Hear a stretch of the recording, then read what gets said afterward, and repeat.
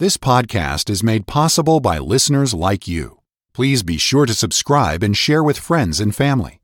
To help support this ministry, please visit walkwiththeking.org/donate. Thank you for listening. All right, thank you very much. And hello again, radio friends. How in the world are you? Well, of course, I always wait for you to answer because I know some people do. It's kind of a two-way conversation there, isn't it? Some people tell me, when you ask how in the world are you, I say, don't ask. Somebody else said, one day I just said, yuck. Well, you do strike a day now and again that everything seems to be wrong and nothing goes right and you feel bad and you just say to yourself, I should have stayed in bed. I know that. Not every day can come up roses. But I want to tell you something. Jesus, your blessed Lord, is still the same, and he said, I'll never leave you nor forsake you, and you can trust him. So if you've struck a rough day, look up and trust your blessed Lord to see you through, not just somehow, but with triumph. God makes us winners, always causeth us to triumph. Triumph is the word, in Christ, and makes manifest the fragrance of his knowledge by us in every place. So trust your blessed Lord even today. Well, this is your good friend Bob Cook, and we're back again looking at the Gospel of John, chapter 7. 7:18 is an interesting verse.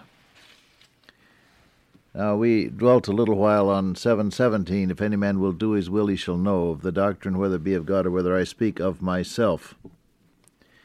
Growing out of that last phrase, speak of myself, is this next verse. He that speaketh of himself seeketh his own glory. But he that seeketh his glory that sent him, the same is true, and no unrighteousness is in him.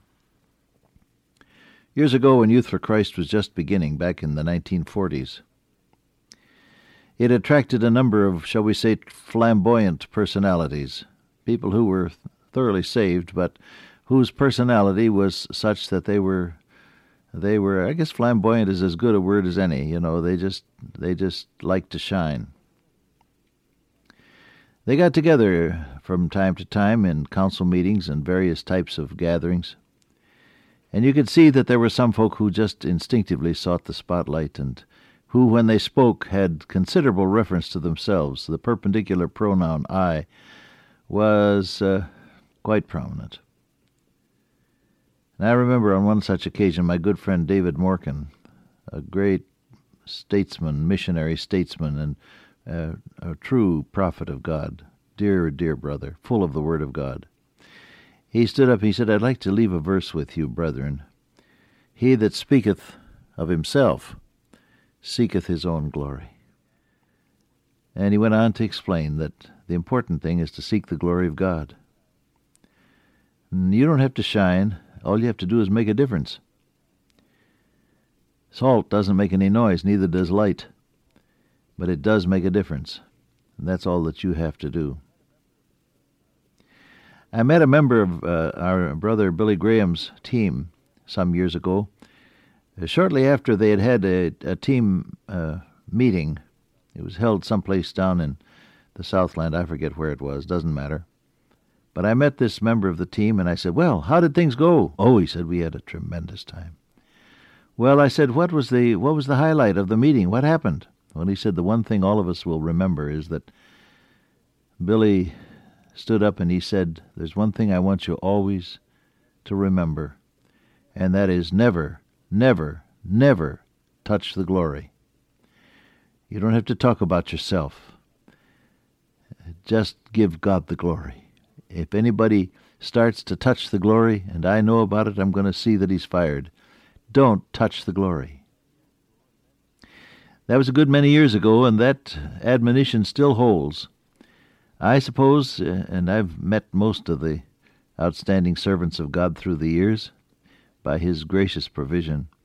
I suppose, as I look back over all of the outstanding servants of God and all of the evangelistic teams and missionary teams with which I have been privileged to work, I think I can safely say that the most humble and God-glorifying bunch over the years has been those men and women who were working together with our brother Graham, and that's quite a statement, isn't it? Don't touch the glory. He that speaketh of himself seeketh his own glory. Now, it's impossible to avoid some personal reference. Look at Paul's epistles, and you'll find him talking about himself from time to time. But he always emphasized, God forbid that I should glory save in the cross of Christ. You know, there's the... And in 2 Corinthians 12, he says, most gladly rather will I glory in my infirmity, that the power of Christ may rest upon me. For when I am weak, then by God's grace I'm strong. By the grace of God I am what I am. So while it's impossible to avoid any reference to yourself, the underlying thought is, give God the glory. Give him the glory. Let him shine. If I be lifted up, Jesus said, will draw all men unto me. When people meet you, what they should remember is Jesus, not you. It's a big order, isn't it? Yes, it is. But I'll tell you something. When the Holy Spirit of God touches your life, you know, he comes to dwell in the believer's heart, but it's your job to open all the rooms in your heart house to him. You have to do the opening. He comes to dwell in your life, but you have to open the rooms. That's what Ephesians 5:18 really means, be filled with the Spirit. So, as you open the rooms in your heart house to the blessed indwelling Spirit of God, something happens that transfers the emphasis from you to God.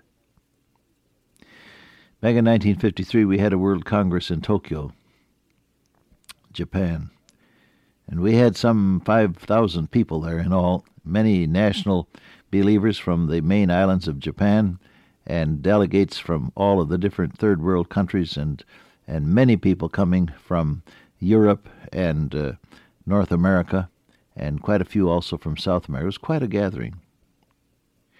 Two things happened that remain in my ministry, in my memory, I should say. Now I want to tell you about them just by way of illustrating the point we're making here. He that speaketh of himself seeketh his own glory. When God touches you, there'll be a change. Early in the week, we had a whole week in Tokyo before we broke up into preaching teams and spread out through all the main islands of Japan to come back again then for a massive rally at the end of the month of August in 1953. August 28 was the date. I remember it very clearly. But early on in the week that we had gathered together, we had rented the Tokyo Kaikon building, and all 5 floors of it, a huge, huge building, were open to us. One floor was for catering and eating, and another floor was for meetings, and another floor was for prayer and all of that. So early on in the week, I heard people giving testimonies and being translated into Japanese. And I'm interested in different languages. I always try to learn a few words of the language of any country which I visit. So typically I was interested in the different words that were being used in these translated testimonies. And I heard one word that occurred again and again and again, and I asked my friend who was serving as my interpreter, a highly educated Japanese gentleman who had an earned doctor's degree from the U.S., very intelligent and a wonderful, wonderful brother. He and I were very close, and I asked him, I said, there's one word that I hear, and I tried to pronounce it the best I could, and he looked a little embarrassed, and he said, you don't want to know about that. And he turned away, and I grabbed him. I said, now listen, I want to know, what is that word that keeps recurring in these testimonies? And so, very embarrassed, he said, why, it's the personal pronoun I. The personal pronoun, the perpendicular pronoun, I. That was early in the week. And by the end of the week, Thursday, for example, things began to happen, and what people said was entirely different in its emphasis. One gentleman was very much upset that we had allowed delegates from other countries. He was from America, and he had considerable racial bias, it must be said. And he was very much upset over the fact that people of different nations and different colors were all mixed together there. He just didn't like that. But Thursday morning, he was there at breakfast, and at breakfast we always had a devotional time right after the food was finished at breakfast. And this morning, Armin Geswine, I believe, was speaking. You people on the West Coast know him. He's the patron saint of prevailing prayer, isn't he? Armin Geswine was speaking.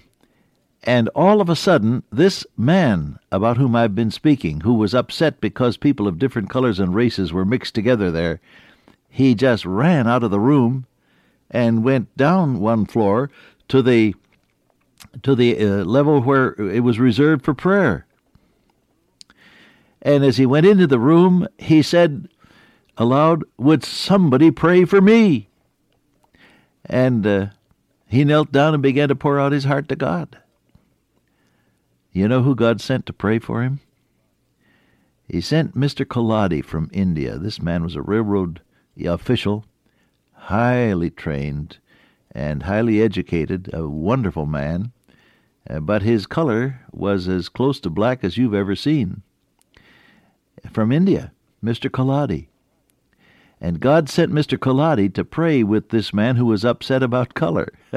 Isn't that poetic justice? But wait! Do you know what Mr. Koladi prayed when he got down on his knees beside this gentleman from America who was concerned about color? Do you know what Mr. Koladi prayed? Well, of course you don't, but I'll tell you. He said, "Oh, God, forgive me that I have felt superior to this white man." You know, when God gets you, he turns things around and the emphasis is changed in your life. Isn't it? Would you let him do that for you today? He that speaketh of himself seeketh his own glory. How can you get over that? Try somehow to manipulate your own vocabulary so that you don't appear to be proud or self-seeking? No, it has to go deeper than that, beloved. Get into the presence of your blessed Lord and let him touch the very roots of your nature and your motivation to where you really want God to be supreme in your life and in the lives of others, and where you truly wish to give him all of the glory. I can tell you that does make a difference, and it's an involuntary difference. You won't have to be treading carefully as though on eggs, trying somehow to avoid seeming to be self-centered. You will be Christ-centered, beloved, when the Holy Spirit of God takes possession of your life and your motivations and your intentions as well, then, as your vocabulary. Father God, today we give ourselves to Thee, and we pray that the emphasis in our lives may be Jesus. I pray in His name, amen. Till I meet you once again by way of radio, walk with the King today and be a blessing.